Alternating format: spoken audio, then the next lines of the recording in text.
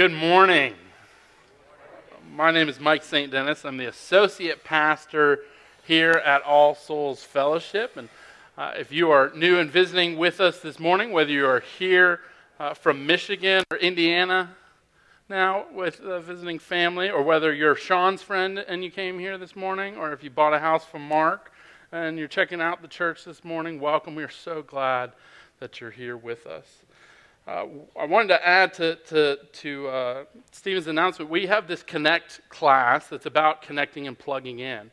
It's about the life that God is bringing in our community and how we participate in it together. And so if you are interested in that, if you have questions about what goes on here in the life of the church, about what we believe, about what it means to belong here, to serve here, to be transformed here, I want to invite you to reach out. If you're not available to come today at 12:30, that's okay. You can come later on. If you can't make the next 4 Sundays in the month of May, that's okay. Reach out. We'll find a time to connect, to answer your questions, to tell the story of what we think God is doing here.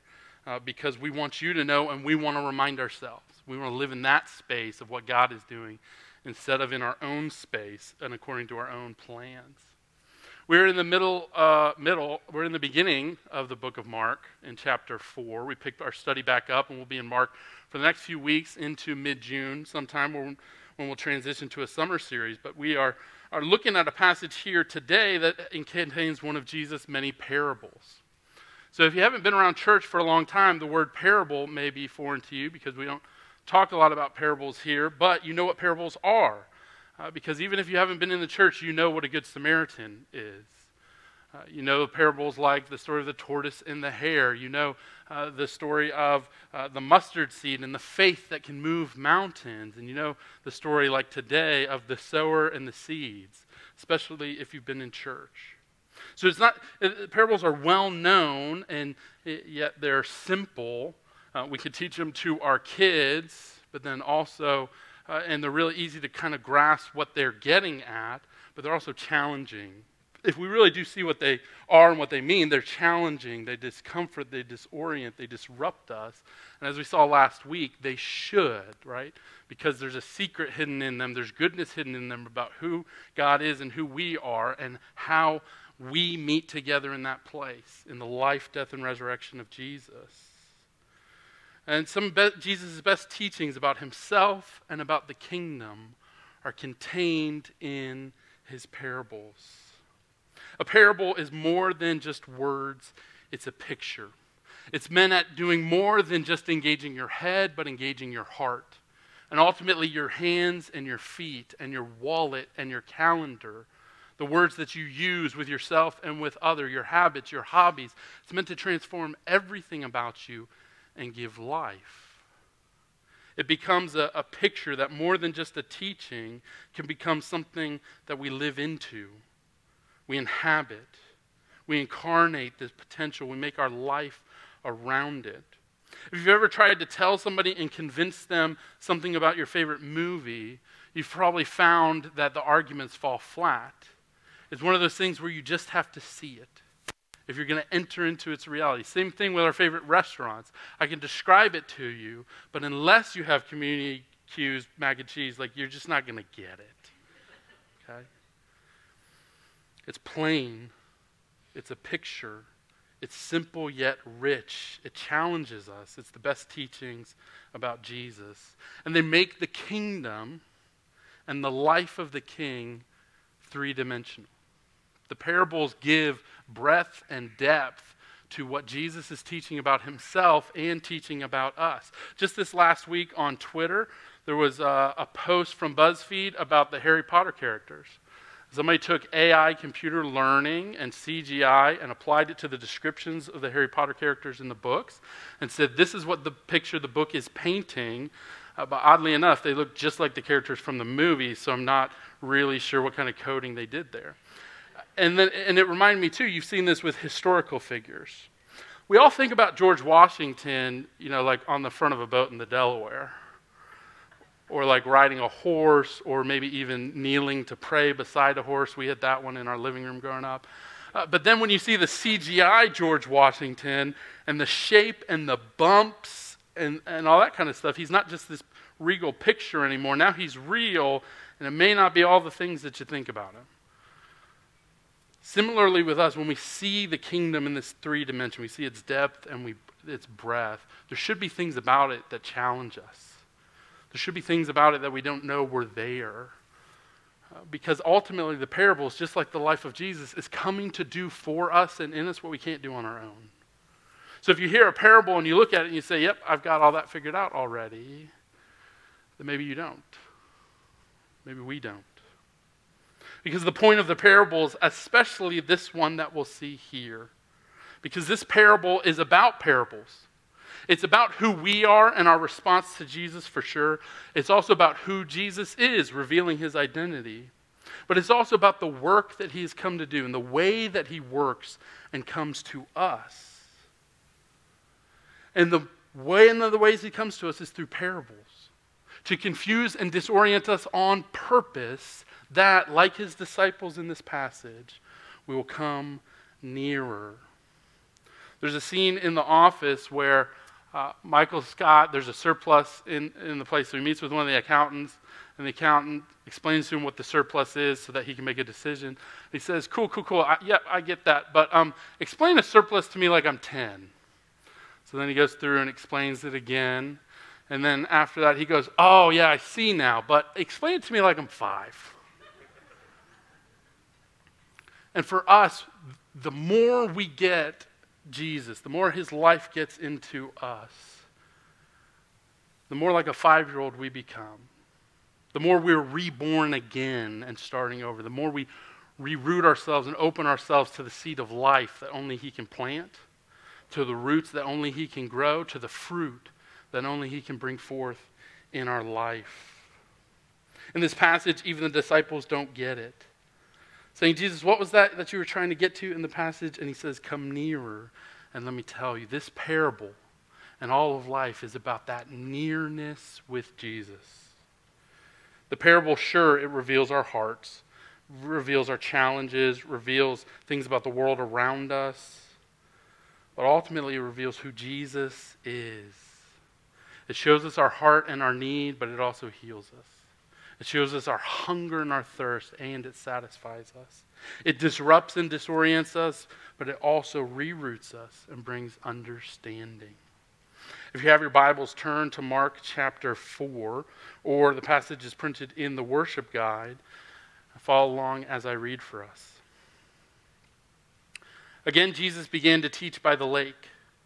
The crowd that gathered around him was so large that he got into a boat and sat in it out on the lake, while all the people were along the shore at the water's edge. He taught them many things by parables, and in his teachings said, listen, a farmer went out to sow his seed. As he was scattering the seed, some fell along the path, and the birds came and ate it up. Some fell on rocky places where it did not have much soil. It sprang up quickly because the soil was shallow, but when the sun came up, the plants were scorched, and they withered because they had no root. Other seed fell among the thorns, which grew up and choked the plants, so that they did not bear grain. Still other seed fell on good soil. It came up and grew and produced a crop, some multiplying 30, some 60, some 100 times what was sown. Then Jesus said, whoever has ears to hear, let them hear.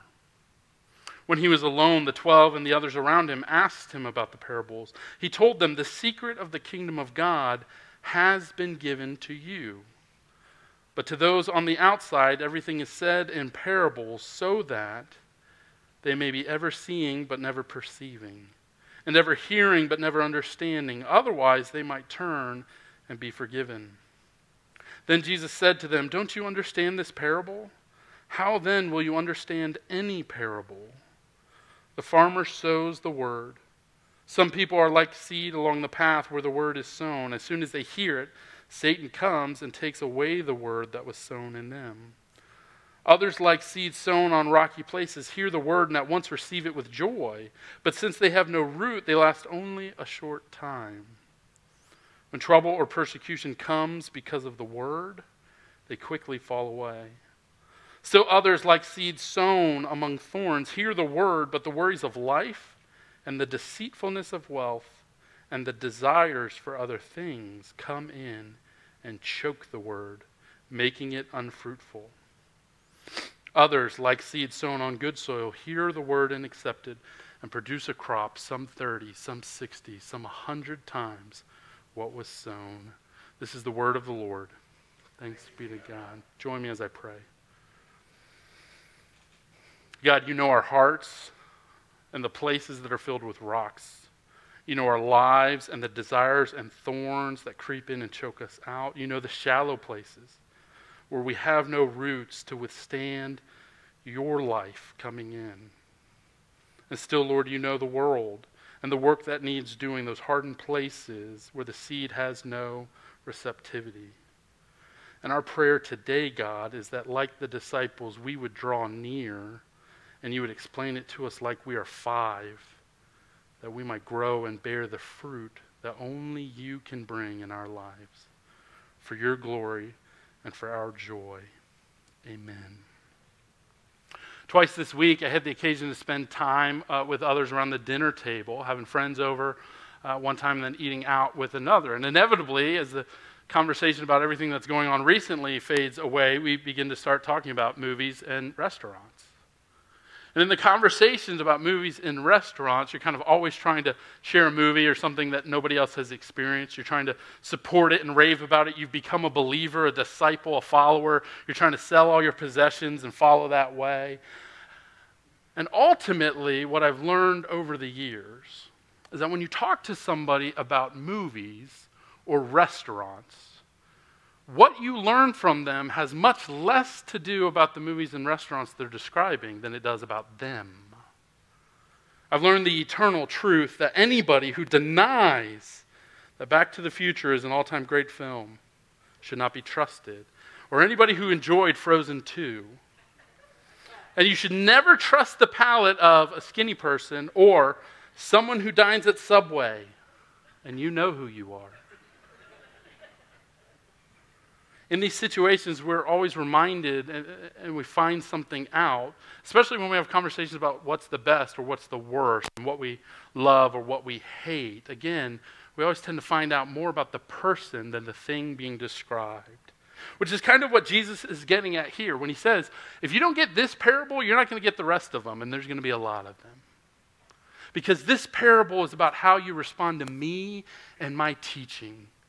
Me and the kingdom that comes like a seed, not like an election, not like a new business with angel investors. It doesn't come in all these other means that the world champions. It comes like a seed. And what we see in this parable tells us a lot about the reactions of others. We learn a lot about the different people and the way that they receive the parable, which is what the parable is getting at too. When it comes to the teaching of scriptures, if you've ever been in a Bible study, the first questions are always kind of what's in the passage, right? It's really neutral because the answers are all just things you just read, you copy and paste. And then once you're warmed up writing things down, the next set of questions is what do you see in the world? How do you see this playing out in the world? And again, when you see somebody describing the condition of the world around us, oftentimes it reveals more about that person, what they're sensitive to, what they long for, what they have a good read on, than what the world might actually be like. And still there's more, there's deeper. The next layer of questions asks the person, well, what about you? Where do you see yourself in this passage, in good and bad ways? And similarly here, when you hear somebody share about themselves, you can hear a lot about what it is that they value, what it is that they despise, what it is that they think is important or not so much. And yet there's more. And the third or fourth final reaction, the good soil, the true disciples of Jesus, those who lean in to be near to him, who abide and remain with him, the true disciples we see in Scripture and the ones you know from your own experience, the people who have had a deep impact on you, who have given their fruit away for your sake. When we see those people, when they're talking about the world, or when they're talking about themselves, you always see something else. You see Jesus. Because it's not about them and their response or receptivity, but about the one who keeps giving himself to them. Sure, they can read the Bible and see on every page the life, death, and resurrection of Jesus coming through. Sure, they can be honest and diagnose and share those wounded places, like Rusty said in his prayer, to show the scars. But ultimately, what you see in all of that is the seed of life, Jesus Christ.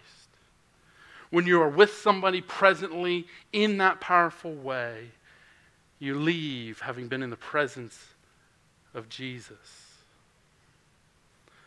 This parable teaches us about the world, and it teaches us about ourselves. We can diagnose and see where we are in here.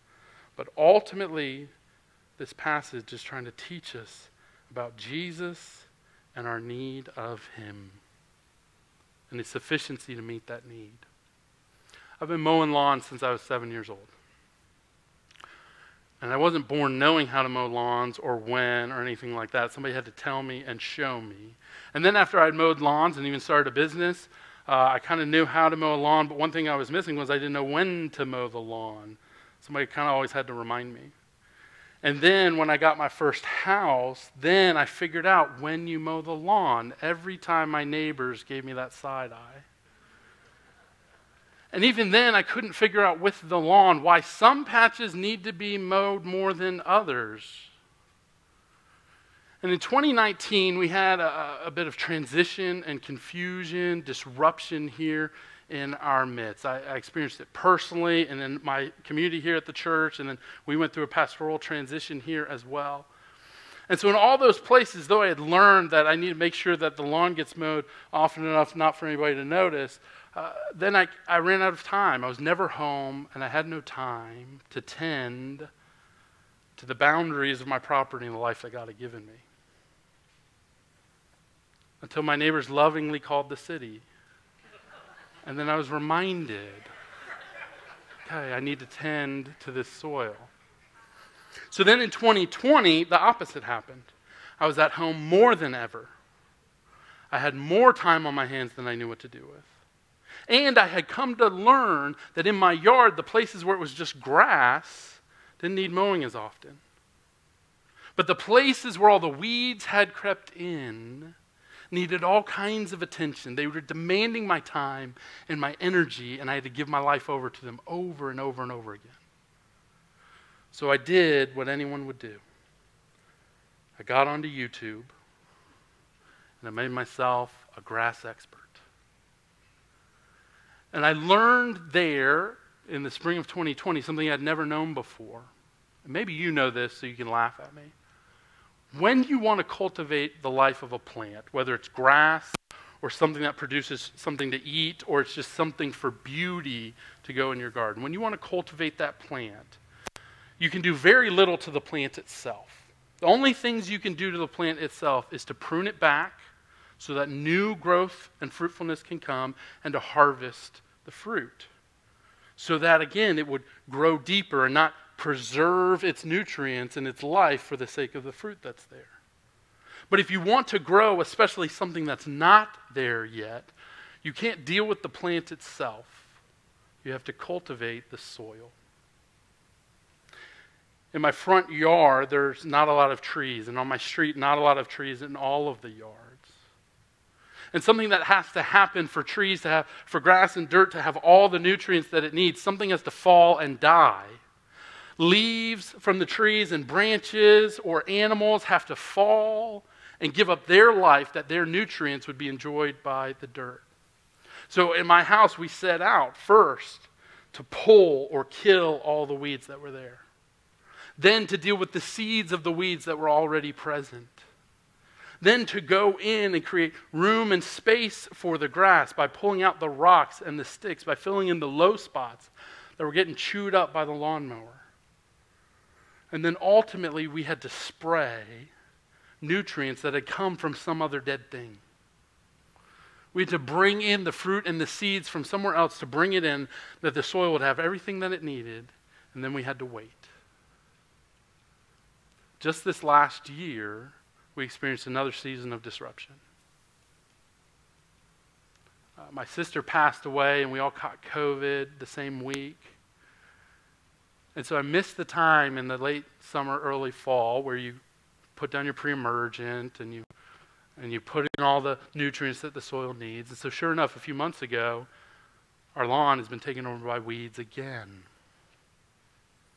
And so I went back to YouTube, and then I rented a Bobcat. And we plowed those weeds. And something that I found in the backyard was this, that in our backyard where we had all these trees that were taken out over the years, when you dig in the front yard and you go deep, you only get beyond a couple inches before you reach nutrient-free dirt. Like it's brown, or it's red, it's dry, there's no life in there, it doesn't stick together. But in the backyard where the trees were, and they were producing the fruit of their leaves and the pine straw over and over again for 30, 60, 80, 90 years, when you dig in deep to the dirt there, we had 6 feet of black, deep, rich soil. So we brought that up to the front. We planted our seeds. And now I have the cutest little seed lawn that you ever did see. In this passage, the 4 types of soils and the responses to them, it tells us a lot about the responses there. It tells us about ourselves. It tells us about the world. But ultimately, the only point, the only thing that matters is getting to the seed, which is Jesus. But we want to start where Jesus starts and to go through these. The first, the hardened soil of the world. When we see that the seed is sown on the path, you automatically think of a sidewalk or a road or something like that, right? But in the ancient world, this wouldn't have been like a cultivated stone concrete path. This would have been referring to the dirt path lining the outside of the field, where the farmer had walked the field over and over again to sow the seed, letting some catch on the path. The path that had been exposed, just like if you go to my backyard now, I told you nutrient rich, but there's nothing to cover it now. And so there's all kinds of stuff that have dropped and just laid on top of that soil, but it's not yet dying off and reinvigorating the soil. And so my backyard is this weird gray color, and there's cracks all through in it, and dryness, and it doesn't look like life at all. And in our world, and those who don't come to see or hear Jesus, those who are outside, the life of the world has compacted the soil. It's made the soil sure of itself and who it is and how the world works and how we're going to cultivate beauty and goodness and flourishing in the world. It gets compacted by the weight of pain and suffering in the world. It gets compacted by our own bad ideas and our own failures. It also gets compacted by our own successes, but it gets compacted and weighted down and closed off. St. Augustine said that sin is the estate of being collapsed and turned in on oneself, not open and receptive to life from God or from others. And Jesus said those that are on the outside, those in the world, are this compacted soil. So then how does it open back up? If we left my backyard alone, in 20, 30, 60 years, however long it would take, for the fruit of all the trees around it to drop on and die and give their life for the sake of the dirt, eventually it would become rich and good again. But Jesus has come and brought himself. In John, Jesus says that unless a seed falls to the ground and dies, it will not reproduce. Its power will be kept hidden and locked inside that acorn.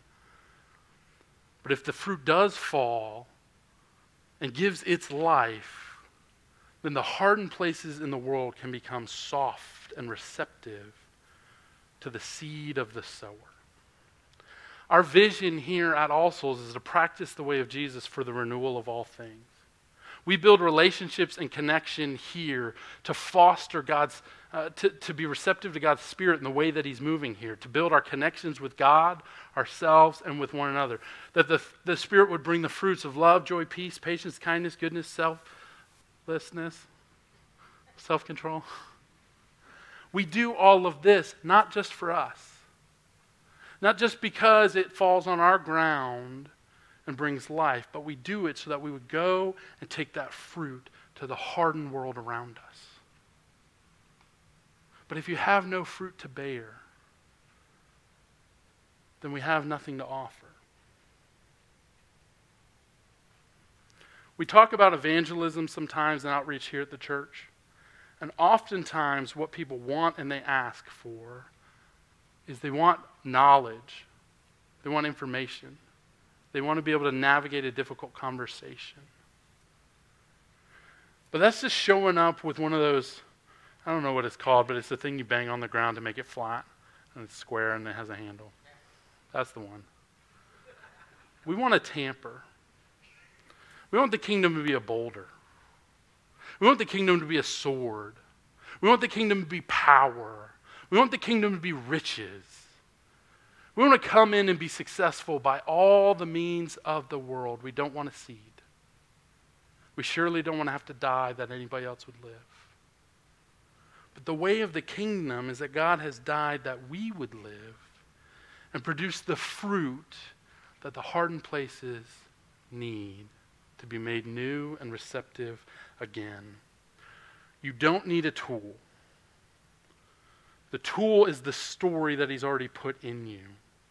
The ways that you were rocky, the thorns that you faced, the things that you gave into, and the way God met you in joy and assurance nonetheless. All you have to do is tell that story. If we don't have relationships with people outside of this community, then we have no space to tell that story. We'll be like one of those, I have this rose bush that we moved, and it's dying off because it's full of flowers, but it needs to grow deeper roots. Remember, the only thing you do to the plant is harvest and get pruned. Everything else is attending the soil. By serving with VBS, by loving our neighbors, by creating space where we invite them in, where we get to know them and are known by them, being honest with our stories, it's a way that we scatter the fruit, that the seed would multiply and make soft the ground around us. The next two soils that Jesus has in mind are not the world, but rather the crowd that's gathered around Him. And we are that crowd. You're not so hardened that you found an excuse to not be here this morning. So you and I, we are part of the crowd. But within the crowd, the receptivity also reveals something about us. The two groups that Jesus has in mind are the places where the seed takes root in the shallow soil that's full of rocks. And it starts out with joy and excitement.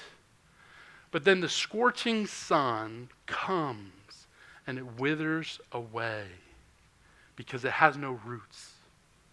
It has no depth. The seed of life is being stunted by the rocky things. This is a problem of depth. It's one thing to come to church and to be known and to be celebrated. To come and have fellowship, to have people love on your kids, to have a place to serve, to have air conditioning cranked down to 68. It's one thing to have all of that, but it's another thing to have the rootedness of the life of Jesus. The crowd is there with Him enjoying the same meal, but not everyone is drawing near. And it's interesting to point out that the issue here and the scorching sun is not the violence, the sin, the evil, the rejection, hardened places of the world, but it says that the scorching sun is the Word.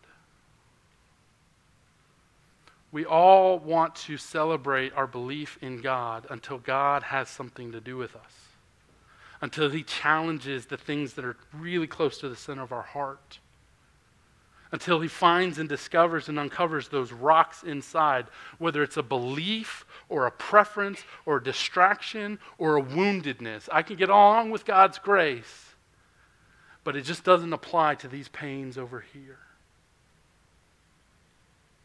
We'll remain shallow. We're scorched by the word and will wither. In our confirmation class, the kids are always, one of the things that they say stands out to them the most is when we talk about the visible and the invisible church. Not everyone in the crowd is a disciple. And not all of God's disciples are always on their best behavior. But there's an invitation, regardless of the rocks or the hardened places, to draw nearer. The third soil that he has in mind, and you can think about his disciples, and you can also think about his family, as we've seen already in Mark. The crowds that gather around, that have deep roots, they are going with him. They have transformed their schedule to be with him, and they have deep roots, but they bear no fruit. The weeds have grown up around them and are choking the fruit out. And the weeds specifically named here are the worries of the day and the world, the deceitfulness of riches, and other desires. Jesus may not agree with your retirement plan. He may not agree with your parenting style. He may not agree with the way you plan your schedule. He may not agree with the way that you treat the seed and the word that he has for you. So what kind of weeds grow up? What kind of other desires and preferences are choking you out and killing you? He doesn't desire fruit from you because he's hungry and he needs it. He desires fruit for you because you were made for that. But the world is full of thorny voices that say we were made for something else, for success, for prestige, for our kids' accomplishments, for our preferences, for not too much discomfort or disruption. So you can have deep roots, you can have all the head knowledge in the world, but if he doesn't change your heart, if he doesn't give you a picture of fruitfulness, you're going to feel that being choked out. Some of the other desires that he shares here absolutely has in mind experiences of suffering and hardship. Sometimes you're choked out because you can't breathe, because too many people are passing away or suffering around you, because something that you've tried to conquer your whole life is just challenging you too much. And God doesn't always explain why that's happening. The word feels like that scorching sun. But the same sun that brings out the nutrients and reveals the hardness of the soil is the same sun that causes the roots to go deeper, to seek out the water of life, and in those deep roots to bear more fruit. I don't know why God has allowed the things he's allowed to be done by me especially, but then the things to be done to me. But over and over again, what I've seen is it's not because he's not there. It's not because he's not paying attention. It's not because he doesn't have a plan to work all things for good. But rather, he's doing that, and what I do know is that he weeps with me. That in his life, where he came and died, I can be made new even in my death, even in my suffering. You see, the last part here, the good soil that produces much fruit. The soil that we all want to be and believe and practice, to have deep roots, to have shade that covers and blocks out the weeds of other people, an umbrella and a canopy that even the birds can come and find their home in. We want to live a life of fruitfulness, even if that requires pruning. We want to grow deep roots and be here for a long time, even if that means the scorching sun of the Word. But in all of these places, Jesus is not just getting at diagnosing the world or diagnosing your heart. The rocks that need to be tilled up, the weeds that need to be plucked. What he is trying to show you is the seed, the word of life. Over and over again, Jesus, when talking about the word, is not talking about Scripture, but talking about himself. Scripture can give you a two-dimensional understanding of what the life of God in your life is like. But Jesus alone is the interpretation of everything on those pages. He's the only thing that's not only in 3D, but it's a 5D experience. And unless we are with him, we won't survive the sun. We won't bear fruit. The hardness will get us and harden us more. But with him, looking at him, we will be made new.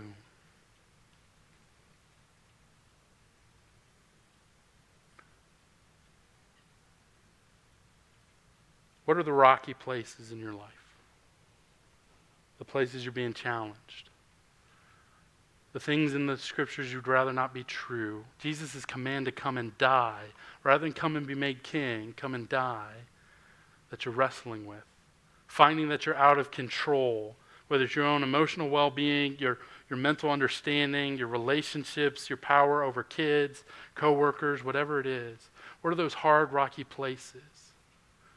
We're listening in the parable for the seed, but we're also listening in the rocks for the seed. Because it's the seed, that's the only thing that can change us. What are the thorny places?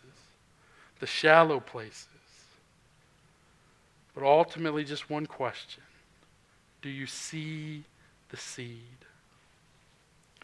Jesus doesn't come in power. He doesn't come with a sword.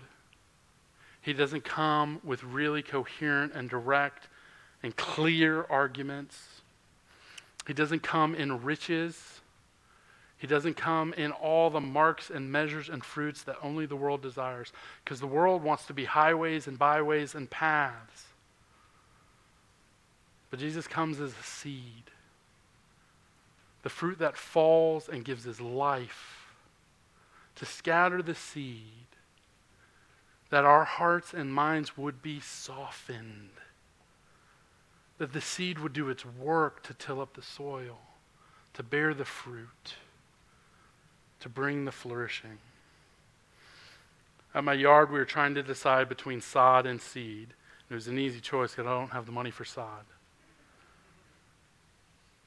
But I also realized that seed, if you have the time and the space for it, is a better option. You see, the sod you can throw down and think your soil is good enough. And because of the demands of the fully grown grass, it can suck all the nutrients dry. You can bite off more than you can chew. The sod wants more than the ground can offer. And the soil takes more time, takes more effort to plant the seed, to let it grow. Just like being with Jesus versus just performing and pretending takes time, not just with us, but with others. But the seed at my house, although it grows up with the weeds around it, is going to have deeper roots. In that abiding, it will bear much fruit. It will last the winter. It will stand up to the sun. The birds won't come and take it away. Because in the seed is all the life that we need. Those who have ears, let them hear.